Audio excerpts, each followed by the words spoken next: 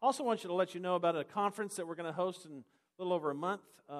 It's called The Adventure of Living Fully Alive. I love that title. The Adventure of Living Fully Alive. I think there's a flyer in your bulletin this morning.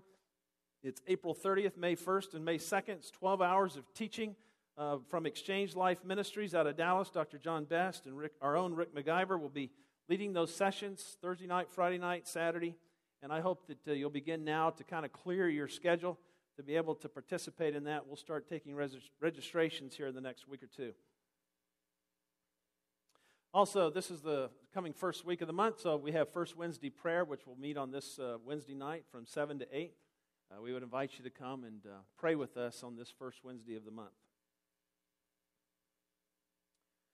All right, I'm just going to get this out of the way right up front. Is that all right? This morning, I became a grandfather for the third time.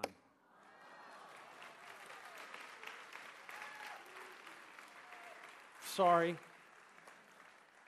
I know that's shameless self-promotion, but I want you to meet Atticus Eugene Roberts.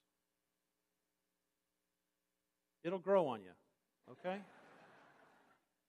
I've been living with it for 6 months. It's growing on me, all right? And he finally arrived this morning at 1:48. He was only 9 pounds, 12 ounces. Finally got a linebacker in the family, which is good. Okay, that's enough. You know, every time you see a child come into the world, and especially a child into your own family, you know what I think about as a grandfather? I think about what kind of world is my grandkid going to grow up in?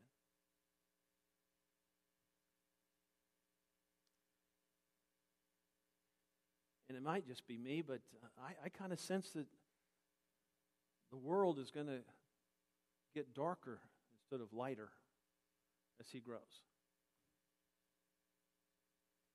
I've seen it in my own lifetime, these some 30 plus years that I've lived.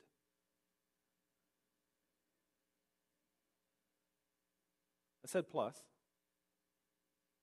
Because there's been this concerted effort to secularize the culture, to marginalize the church.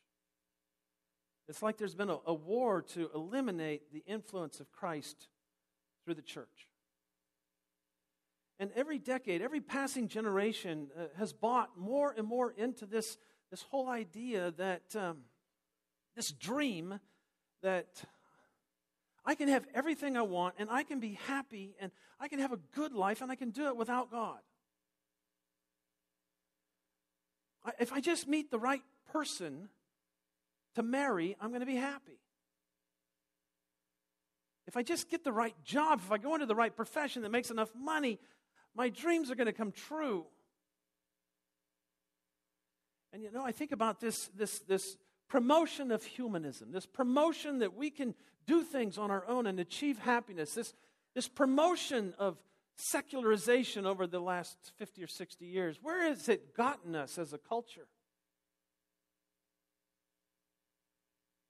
All I can see is that it's left people broken, disillusioned, and divorced, estranged, lonely, hopeless, you name it. Maybe you can identify with some of that in your own life. You're here today and there's some pieces of brokenness or there's some effort that you're making to try it, to hold it all together, to make life work and to make it fit. But you know underneath it all, there's this underlying kind of either sadness or anger or frustration, or maybe you've just grown numb and you just get up and go to work, or you go to school every day and you come home and you do homework, or you just watch TV and you go to bed and you do it all again the next day and you just kind of like a zombie walk through life.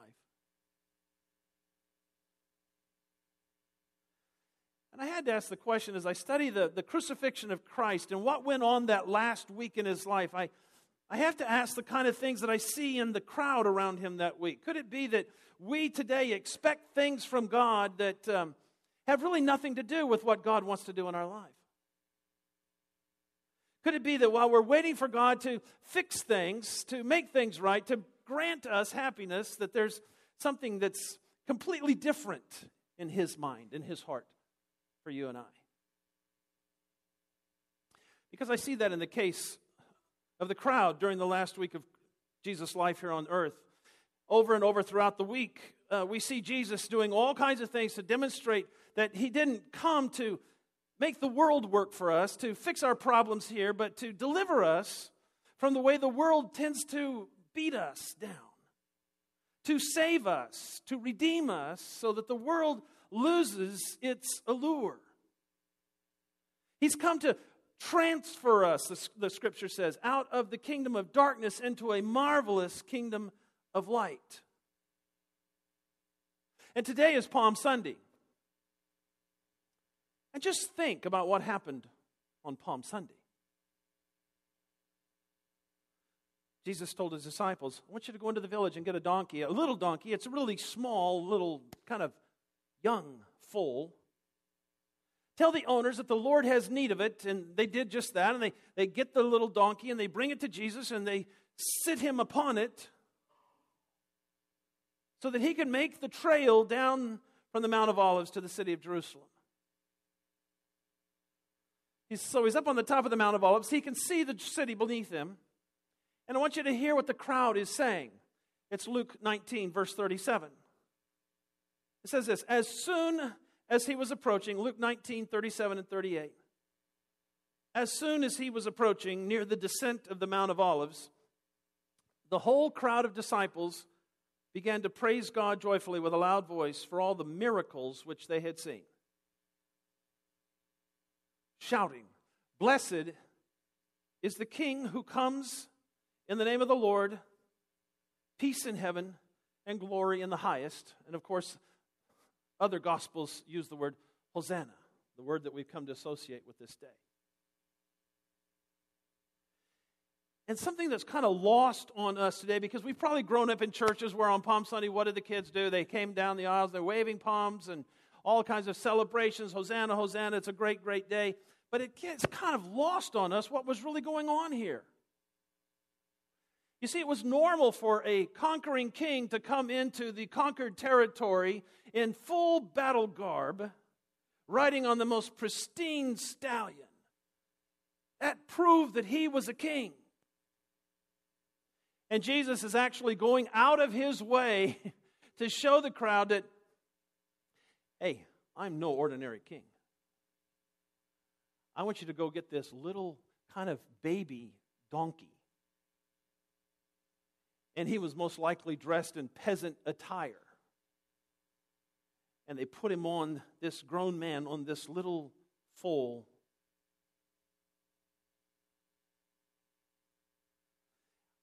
I imagine the scene, and it almost had to be somewhat comical to people there looking at this. But they had seen, it says they saw him do the miracles out in the countryside and out in the outlying areas. They saw these miracles, and so, yeah, he's got to be the king. This doesn't make sense to me, but he's got to be the king. And so on with the hosannas. What about the disciples themselves? Well, they got to be excited about this day, right? I mean, their ministry had been renegated out to the outlying areas, and they'd seen measures of success out there. They'd seen crowds, and they've seen the miracles and the healings of Jesus and the teachings. But there was always this expectation, someday we're getting to the big city. Someday this is all going to come together. We're going to get to Jerusalem, and Jesus is going to sit on the throne of David. He's going to release the Jews from their captivity. The Romans, they've got their day coming. And here we are. The day has come. It's time to enter the city. It's time for Jesus to be God for his people. Problem is, there's one person that's not joyful. There's one person that's not celebrating. And we read over in Luke 19, verse 41, because there's one who's weeping. And when he approached Jerusalem, Jesus, he saw the city and he wept over it, saying, if you had known in this day, even you, the things which make for peace. But now they've been hidden from your eyes. For the days will come upon you when your enemies will throw up a barricade against you, surround you, and hem you in on every side. They will level you to the ground, and your children within you, and they will not leave in you one stone upon another, because you did not recognize the time of your visitation.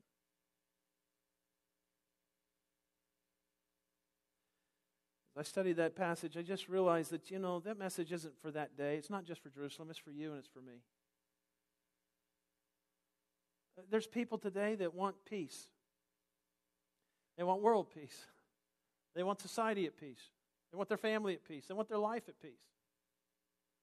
And they're on this search for settled rest in their soul. And they think happiness, outside forces will come and they'll grant me this peace. And they search for it. And Jesus is standing looking at that, and he's still weeping, and he's still saying, if you had only known this day, even you, the things which make for peace.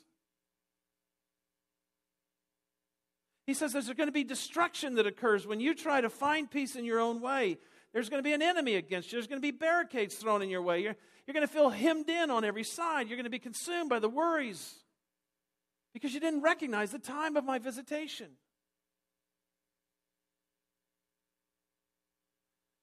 You ever feel like there's barriers? You ever feel like the enemy's putting up barricades in your life? Do you ever feel like you're hemmed in? You feel like it's all closing in on you? Can I just make a confession? I do sometimes. I do. And sometimes I mistakenly get going down the path that I think if God could just fix things, if God could just make certain people straighten up, if they would just treat me different.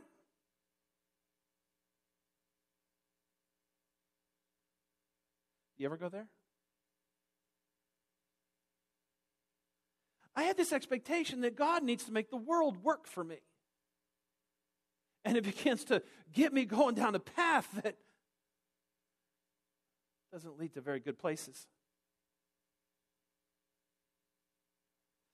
In all my years, my 30-plus years of living now, I've grown to come to one conclusion very clearly in my life, and that is that Jesus thinks differently than I think sometimes. You ever get that?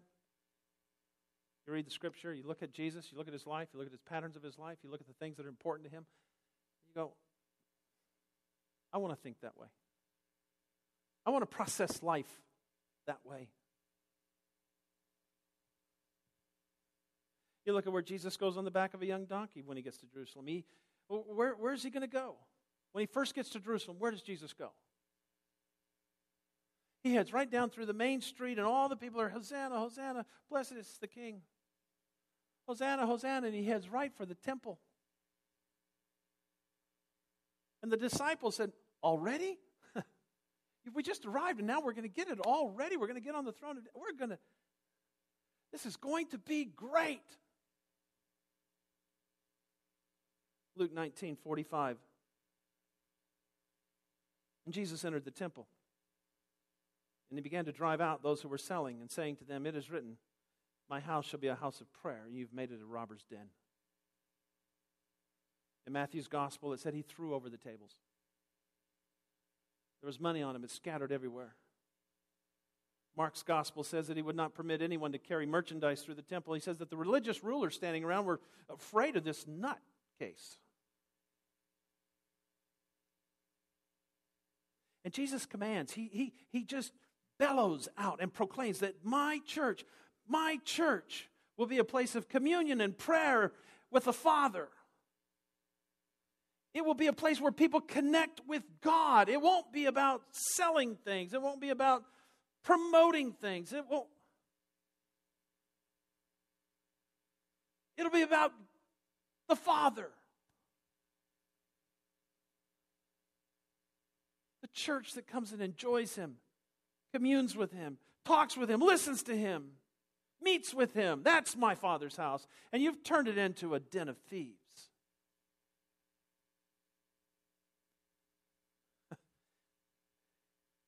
Imagine being a disciple and seeing all that with your high hopes for this day. I'm sure it probably ran through their minds that this is no way to build a following Jesus. Huh. If you want people to join your church, Jesus, you just messed up. But that's just it. Jesus wasn't about building this large crowd to follow him. He wasn't interested in building movements like we are today, where we would just want to get the biggest church. We don't care what we have to do. The message, we'll even alter it if we can get a bigger place where people can come and give more money and build bigger buildings. And maybe that's just me. Does that go on in the church world today?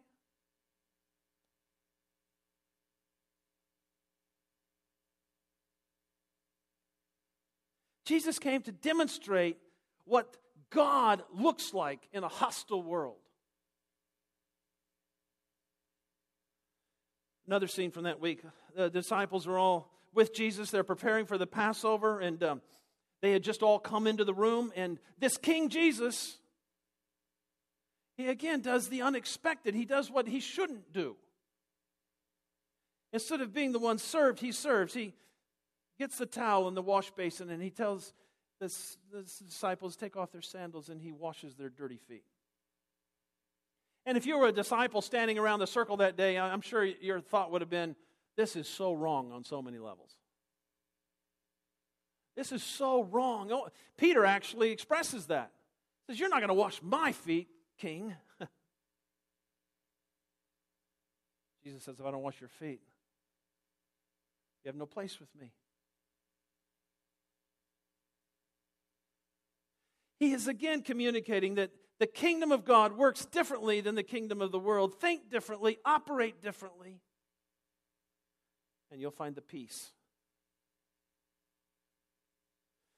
There's another scene. Judas comes with the entourage to arrest Jesus, and he kisses Jesus to identify who it is to be arrested, and Peter's there. And now Peter realizes actually that what Jesus had been saying is now happening. That there would be one that would betray him, and that moment has now come. And Peter says, not on my watch.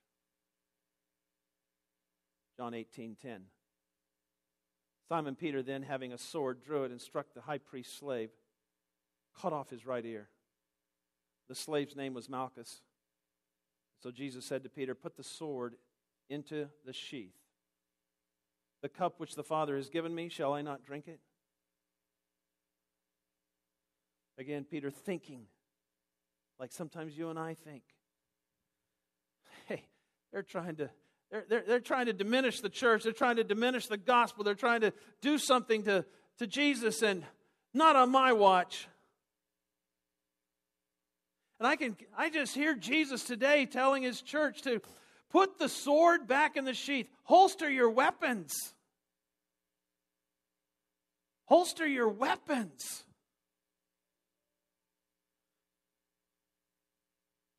We truly believe that if we fight the way the world fights, we can restore the community to where it ought to be, right? If we can get the right politicians and the right laws and the right government, if we can really take it on and really defeat them, then we will be able to have life back the way we want it. We need to bring them back. We need to bring this moral ethic to the culture. We need to enforce righteousness. And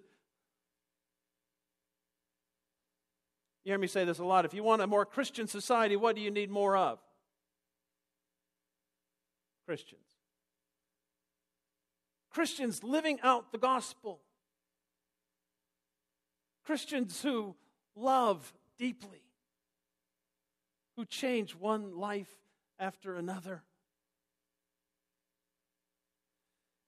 And by the way, you know the weapons that the world wars with? Policies and regulations and bills and governments and economics, and we have weapons far stronger than that. Do you know that?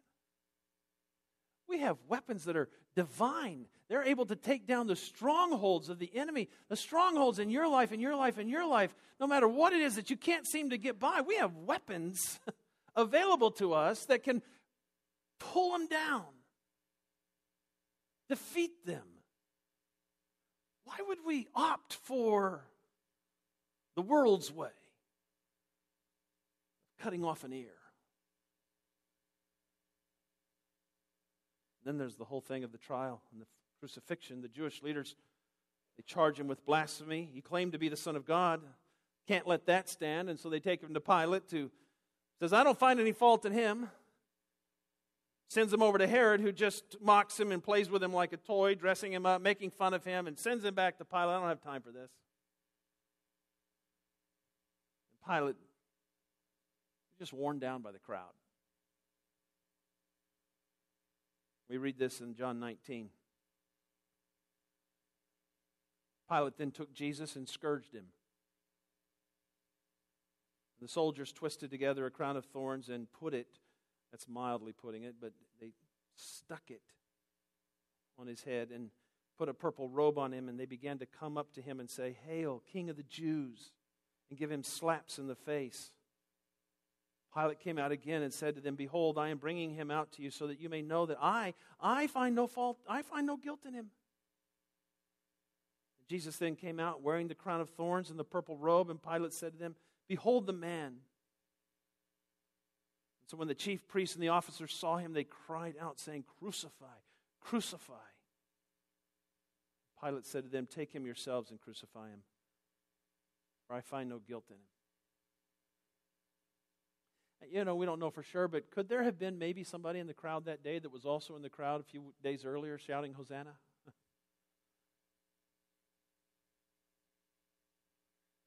I mean, they had such high hopes for him. They had such high hopes for this week, and he'd kind of done everything he could to kind of say, that's not what I'm about. The cross, as we know, was put down on the ground, and most of the criminals would have to be forcibly put on there. I have to think that Jesus just maybe crawled on the cross himself. They drove the nails in his hands, and the blood's poured out, and they drove the nails in his feet, and the blood poured out, and they hoisted it up, and they dropped it in the hole. And as he hung there bleeding, the people would walk by, and, he could save other people. He can't even save himself.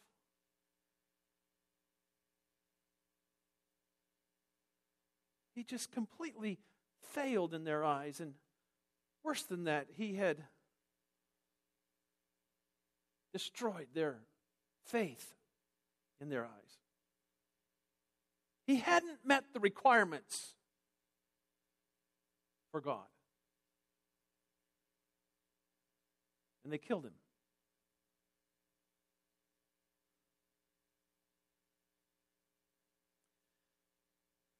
But then something happened, praise God.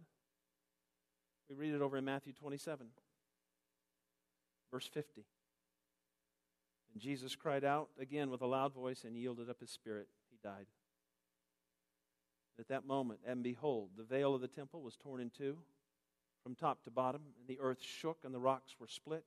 Tombs were opened. The many bodies of the saints who had fallen asleep were raised. And coming out of the tombs after his resurrection, they entered the holy city and appeared to many.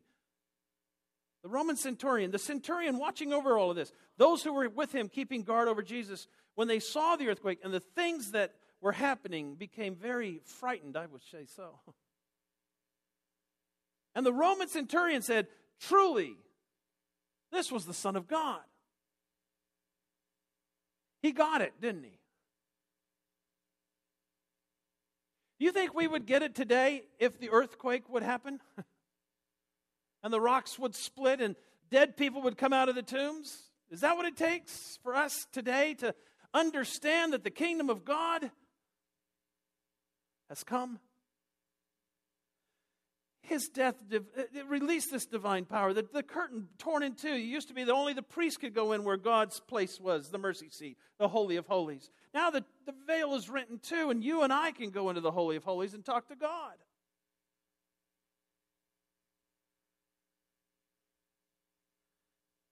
He came to deliver us. So many times we want him to fix things. Because of what Jesus did, there's freedom for you and there's freedom for me. We can come to him and give him our pain, and he will put it on the cross with him. We can come to him with our sin, and he will bear it on the cross. Every time that we get to thinking that we want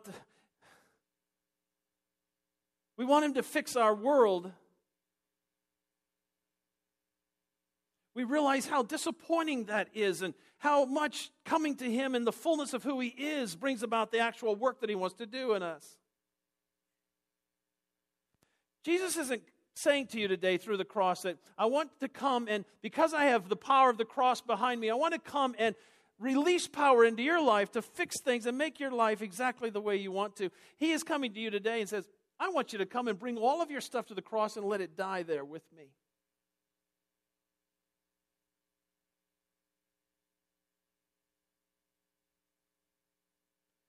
Maybe you're here today and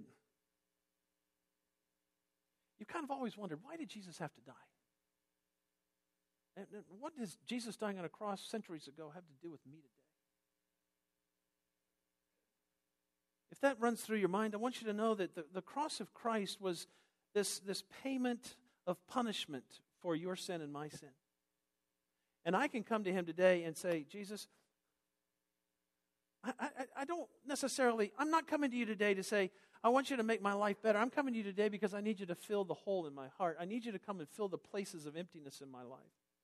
I need you to come and release me from all of the stuff that the world has leveled at me. I've tried to be a good person. I've tried and I failed and I failed. I'm coming to you today saying, just as I am, here I am. Would you fill me with you? Maybe you're here today and you've been a Christian for a long time, but you've slipped kind of back into this whole idea that the role of God in your life is to make life work here in this world.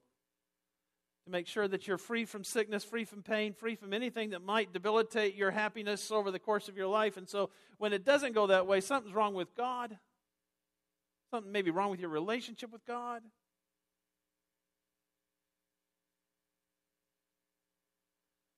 You ask yourself these questions. Why is life such a struggle? Why is all this stuff happening to me? How come at the end of the month, the ends of my finances don't meet? Why can't my spouse just change? God, could you work on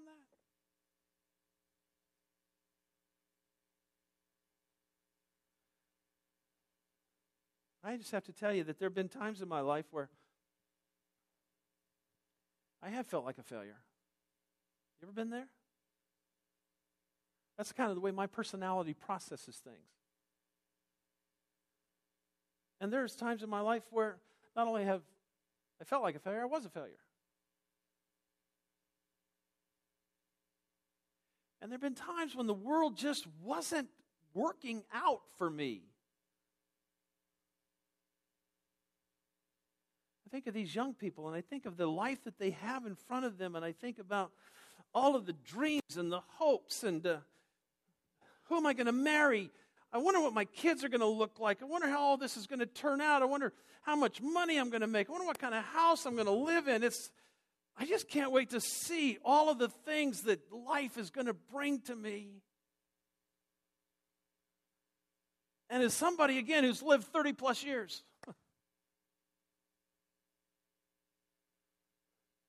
chasing that dream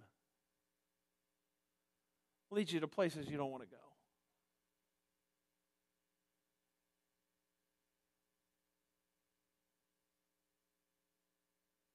I've learned that healing, I've learned that all that I ever need, I've learned that the fulfillment, the fullness, purpose is found at the foot of the cross.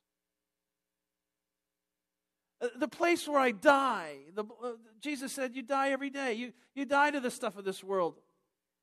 And there's a release. There's healing. It's where you trade ashes, it says in Isaiah, for the beauty. For your sadness, joy. It talks about a fainting spirit, that negative, I just can't make it, into a mantle of praise. So the invitation is to come to the cross.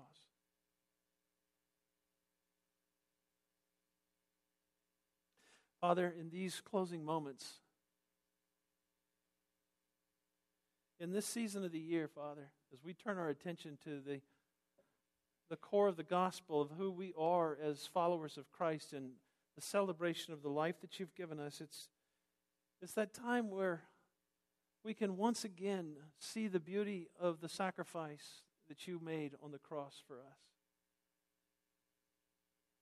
And Father, there's sometimes as we go through our life, we get more and more distant from the time in which grace came flooding into our heart and our life, and it becomes more of a part of our history and way back there sometime. And I'm praying in these closing moments of this service that you take us all to the place of the cross, that we actually see you and what you've done for us. Yes, we know that Easter comes, and we know that you rise from the dead, and we know the power that is released through the new life that you have given to us. Oh, but the work of grace that you've done for us, may we cherish it. May we drink it in once again.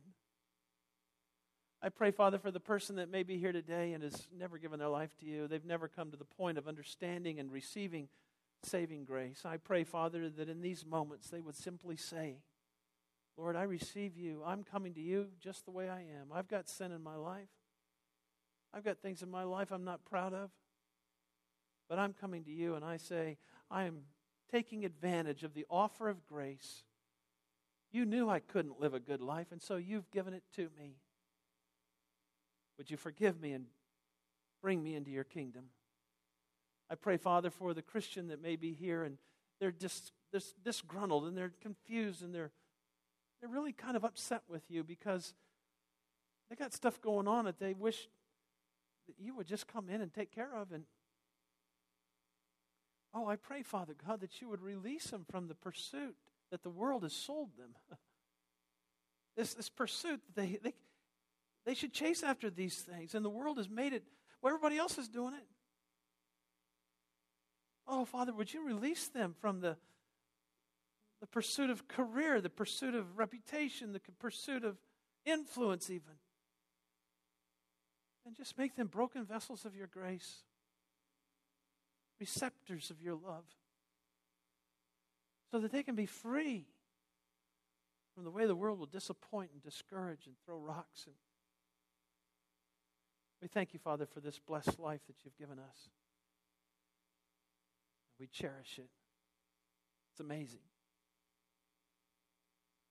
I want us to stand and sing that song we sang earlier. I wonder